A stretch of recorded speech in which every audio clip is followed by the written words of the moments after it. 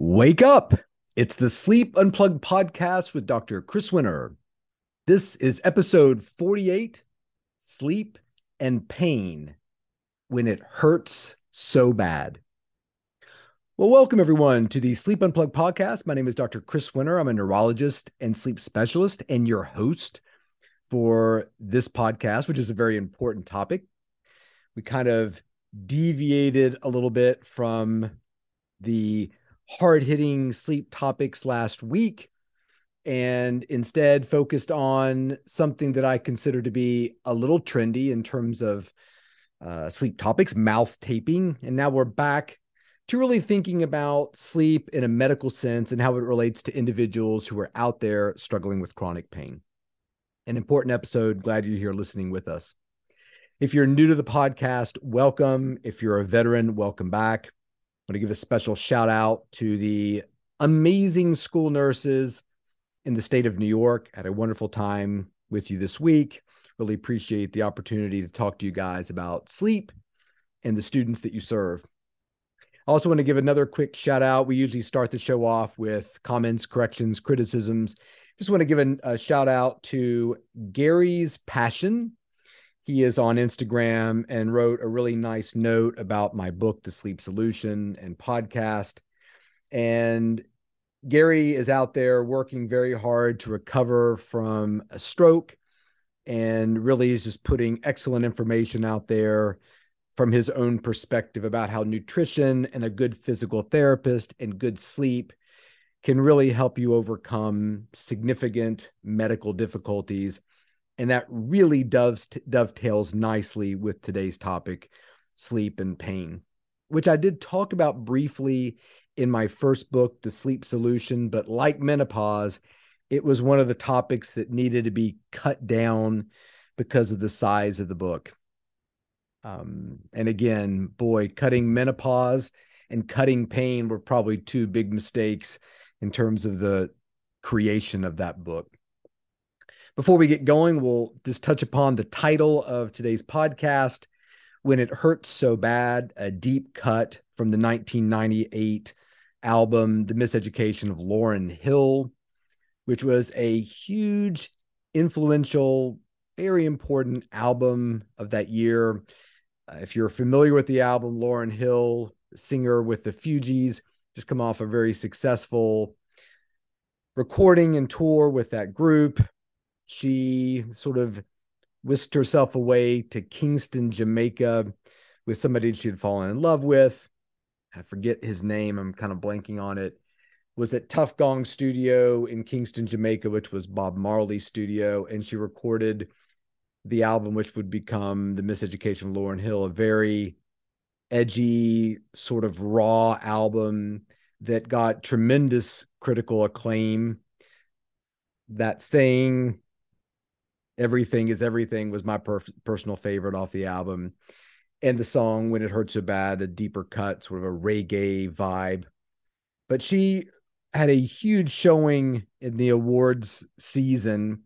She was nominated for 10 Grammys that year, won 5 at the time. She was the first female to ever be nominated and win that many awards. She also won Album of the Year, which I think is probably the most coveted of the awards on Grammy night. And it was actually the first hip hop album to ever win Album of the Year at Grammys.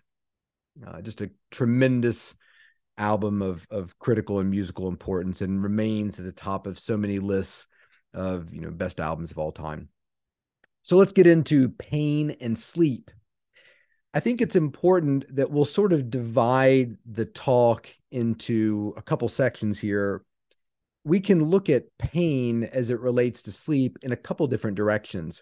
I think the more obvious one is that individuals who struggle with pain are going to sleep poorly.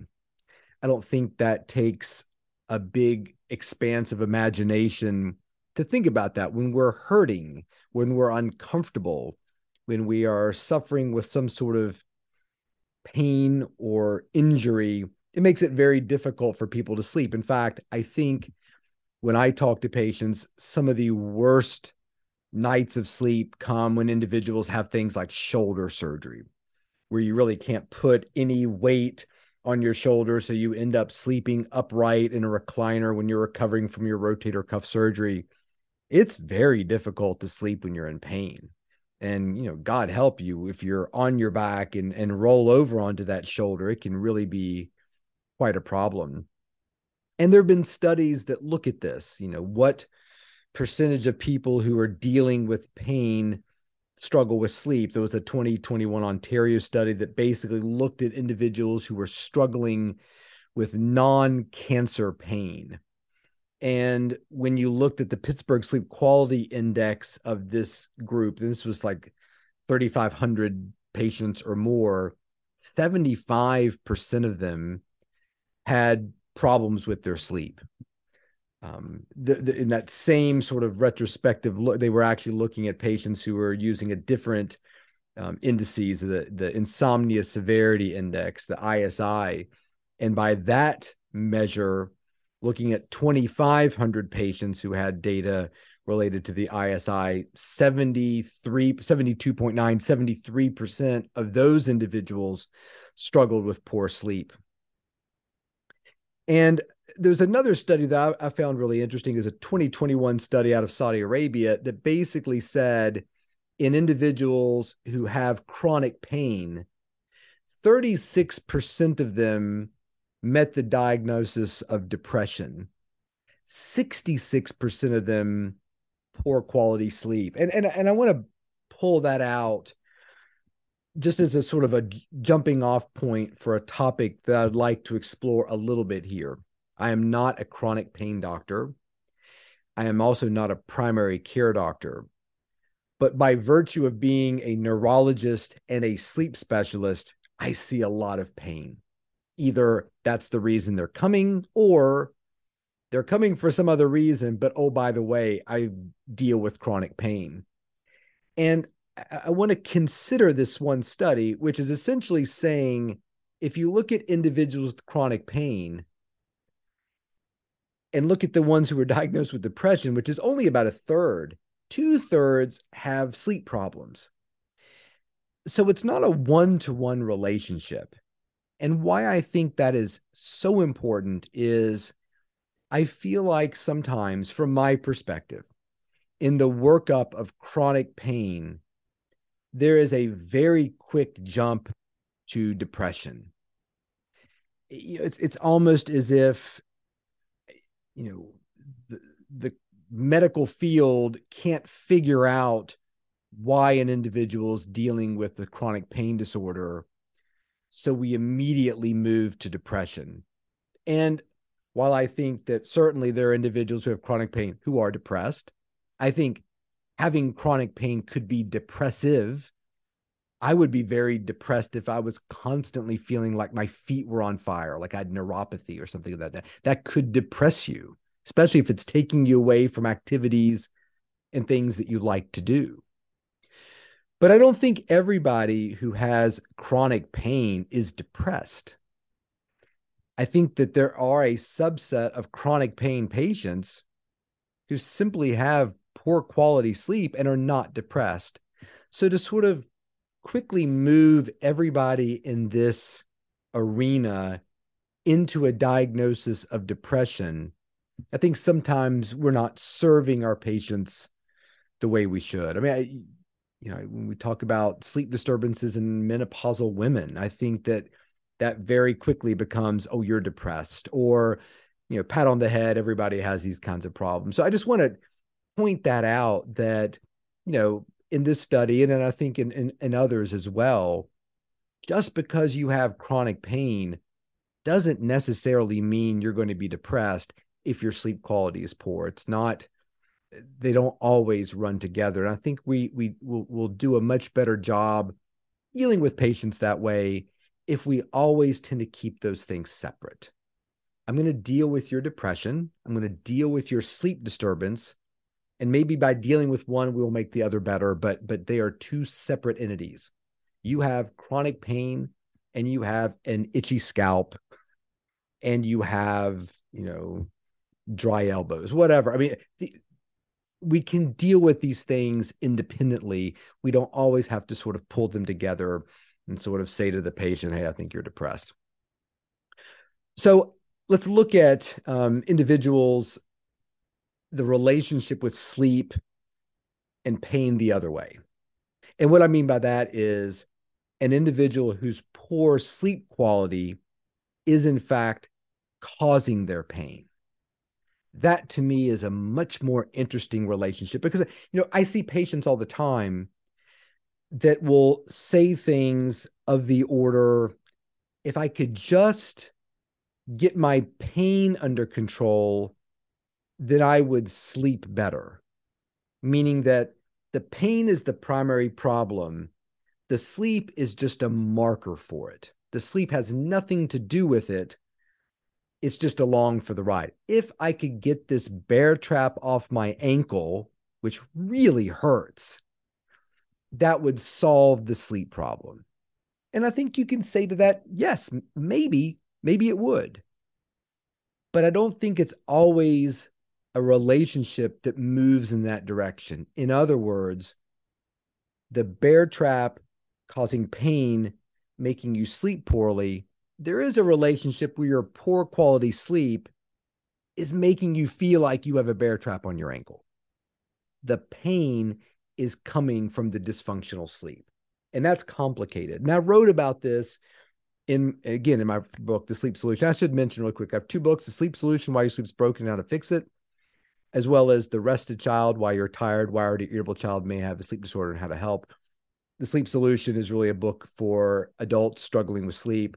The Rested Child is really a book about sleep as it pertains to children from the time they're born until they head off to college, just sort of an exploration of the various sleep problems that children of all ages, even teenagers, experience.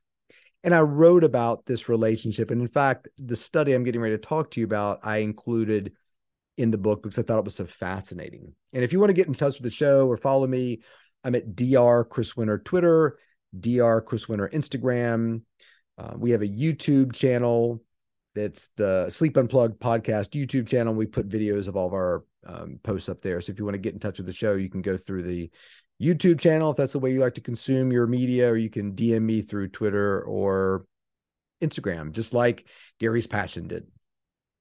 So, poor sleep causing pain. The study that I mentioned in the book was a 2006 study out of Henry Ford Hospital up in Detroit. And it had a real hit parade of amazing sleep researchers on that paper. We've talked about Tom Roth many times on this show. Timothy Roers was the lead author. I think Mark Greenwald was on that paper, and somebody else. Maybe Marin Hyde. There was another author. I'm sorry. That's probably a very important author that I'm blanking on. But what they were doing was looking at individuals and manipulating sleep variables, and then measuring what was called finger withdrawal latency. Basically, you're putting your finger into a situation, I think, that was heated. It's almost like remember in Dune, Paul has to put his hand inside the box. Put your hand in the box. The Bene Gesserit witch says, and he has to keep it there. And she holds that little gum jabbar, that little needle at his neck. And if you pull your hand out, she was going to kill him. And she was testing to see if he was the Kwisatz Haderach. I'm so excited for Dune 2. Did y'all see Dune 1? That was such a good movie. I'm a huge Dune head, Frank Herbert fan. But anyway, so it's kind of like that. I think you put your finger in an advice that's giving you a constant. I'm sorry, I'm blanking on it. But anyway, so when you pull out your finger, that hurts too much, and then you withdraw your finger from that stimulus. I think is how it works, something like that. And what they showed was that if you shorten the amount of time that an individual slept by 4 hours, so I think one group got 8 hours, the other group got 4 hours, one night. So just one night of shortened sleep reduced that finger withdrawal latency by 25%. And they also showed that this was a much more powerful effect if REM sleep was disturbed versus non-REM sleep. So again, REM sleep, about a quarter of our night, it's our traditional dream sleep. So there's this thought that, in the name of the article was, sleep loss and REM sleep loss are hyperalgesic, pain causing. And that study to me is monumental. Because for the first time, we're looking at relationships of, I'm going to wreck your sleep, or you're going to wreck your own sleep, or something's going to get between you and a great night of sleep. And the consequence is going to go beyond you just being sleepy. So let's list all the things that we can think about that will happen in an individual who's gotten inadequate sleep. You're irritable. You may be depressed or gloomy the next day. Your concentration may be poor. You may be more emotionally volatile. There were studies looking at restricted sleep over just a few days, showing that your bench press maximum is reduced, or you're making 3 times more attention or detail errors in a task. Hell, I mean, Sherry Ma even showed that you ran faster, swam slower, hit a tennis ball 42% less accurately, all because of restricted sleep, not sleep deprivation, just restricted sleep. I got restricted sleep on my trip to New York to talk to the amazing school nurses, got into Charlotte, hanging out in the Admirals Club, getting ready to go get on my plane, and it was delayed and delayed and delayed and delayed. And I finally got to my hotel room at 3:30 in the morning and had to do my talk the next morning. So through no fault of my own, and I had to get some sleep on the airplane, I had sleep restriction. So my guess is the Albany school nurses got a little less than my best in terms of a presentation. Maybe I was more irritable. I don't know. Maybe that was the talk when I left, and they're all like, that was some interesting information about sleeping kids, but is Dr. Winter irritable? Did he seem irritable to you? I don't think that I was, but you let me know, nurses, if you can DM me if you think you got less than your money's worth because of my American Airlines flight. So we have to be very careful when we look at this kind of thing, because what we're talking about is relationships. There seems to be a relationship between restricted sleep or restricted REM sleep and pain indices. There's a 2021 study out of UPenn called The Influence of Sleep Disturbances and Sleep Disorders on Pain Outcomes Among Veterans. Same thing. There is a high prevalence of sleep disturbances and sleep disorders causing higher pain outcomes in these vets who are being treated with chronic pain. So if you look at these individuals, the chronic pain patients that seem to be doing the worst, having the harder time, seem also to have sleep disturbances or truly diagnosed sleep disorders. So, and this was a 2021 study. The study I was talking to you before from Henry Ford up in Detroit, 2006 study. And there's several others. In 2022, a study came out of Harvard that said, look, we believe that there is an association between inadequate sleep or dysfunctional sleep and pain. This was in a current pain and headache reports journal. That was the journal. This was the study. But we don't know the mechanism, and we suspect the mechanism is varied, meaning that there may be several different ways that poor quality sleep or sleep disturbances are causing pain.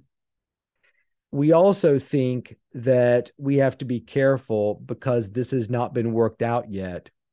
And what we truly have is simply an association. And if you listen to the podcast, I use this analogy all the time.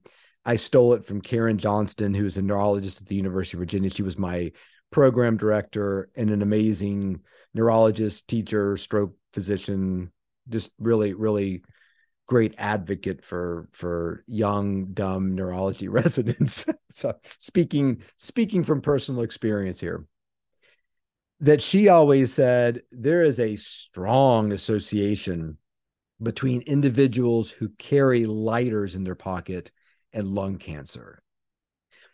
However, lighters in your pocket do not cause lung cancer. There's an association, and it's powerful, undeniable. But if we're going to assume that something about a lighter being in your pants pocket is somehow causing lung cancer, we're going to be wrong. There are steps in between there that are actually the causal agents. And unfortunately, I don't think we know what they are. I think this relationship we can file in the strong category. If you listen to this podcast enough, you know I think about everything on a spectrum. Stuff that I really believe, stuff I kind of believe, stuff that's probably true. I don't, and stuff maybe, kind of, I think we can put this on this stronger belief. I don't think we're going to figure out at some point, oh, we were wrong, that poor quality sleep, sleep disturbances, sleep dysfunction has nothing to do with chronic pain. I don't believe that at all. And I don't believe it based upon what I see as a clinician. However, if you're asking me how that works, what causes that, we don't know. And this is nothing new. We knew that individuals who were inadequately slept or inadequately rested seem to have more problems with dementia and cognitive illness. We've known that for decades and decades. Only now do we seem to be working out that relationship and that the causation. Maybe the inadequate sleep is creating a situation where the glymphatic system is not pumping out beta amyloid in the way that it should, because we know that that pump works 10 times better when we're sleeping than when we're awake. And maybe that multiplied over a lifetime is the reason why individuals are accumulating this beta amyloid, and why we know that even in individuals who have that gene for Alzheimer's disease can seem to sort of sidestep it, delay it, if they're really taking care of their nutrition and their sleep. Who knows? So I think that we can say the relationship is strong. We just don't know what it is right now. I think that you would do well, you would serve yourself well if you have chronic pain, to hear that and think, well, okay, well, we don't know why, but we know it's there. So if I'm dealing with chronic pain, I'm going to make an effort to try to improve the quality of my sleep and perhaps its duration. So that leads us into our final section. What do we do about it? I have got chronic pain and I chose to listen to your podcast. This is all really interesting. What do I do about it? I think the first thing you do is you make sure that the quality of your sleep is outstanding. I think if somebody has chronic pain, you've just bought yourself an in-lab sleep study. Now, that's completely up to you. I'm not saying that to manipulate the situation or capitalize on it. We've got plenty of patients. We're not looking for more. But I think that if somebody says, look, I don't snore. I'm not particularly sleepy during the day, I don't think, but I've been dealing with chronic pain that nobody can seem to really get a handle on. So are you saying maybe I should go get a sleep study? Yes, I am. And I think that the chronic pain buys you a ticket to a sleep study. And I think that an in-lab study is what you need. Is there anything wrong with doing a home study? No. But again, we've talked about a home study before in the show. It's going to tell you that you do or you don't have sleep apnea. Could sleep apnea be a source of dysfunctional sleep and maybe chronic pain? Absolutely. However, if that home sleep study is done and it's normal, I don't think you're done yet. I would still feel most comfortable telling a patient, shoot, man, I would actually be wishing for something on a sleep study in somebody with chronic pain. I tell patients that all the time. I hope you have terrible restless leg, terrible sleep apnea, whatever, because we can fix that. That's something that we can hang on to. So when I tell a patient, oh, I'm so sorry I put you through the sleep study, everything looks perfect, at least you can check that off the list and move on to the next, meaning that you've done something to ensure that your sleep quality, at least on that Tuesday night when you had your sleep study, looked really good. Now, the quality is established. I think it's up to you to make sure you're getting adequate quantity. And that leads into a 2021 French study. How does sleep help recovery from exercise-induced muscle injuries? There was also, it was basically, that study was looking at sleep extension, which I sort of credit to Sherry Ma. out at Stanford, who's an amazing person. She just gave a big lecture, I think, to the NBA at their combine or something. And she does a lot of work with elite athletes, and she's a great follow on Twitter too, if you need one. And basically they're saying, look, getting more sleep, spending more time in bed resting could be helpful to individuals with sport-related injuries and pain.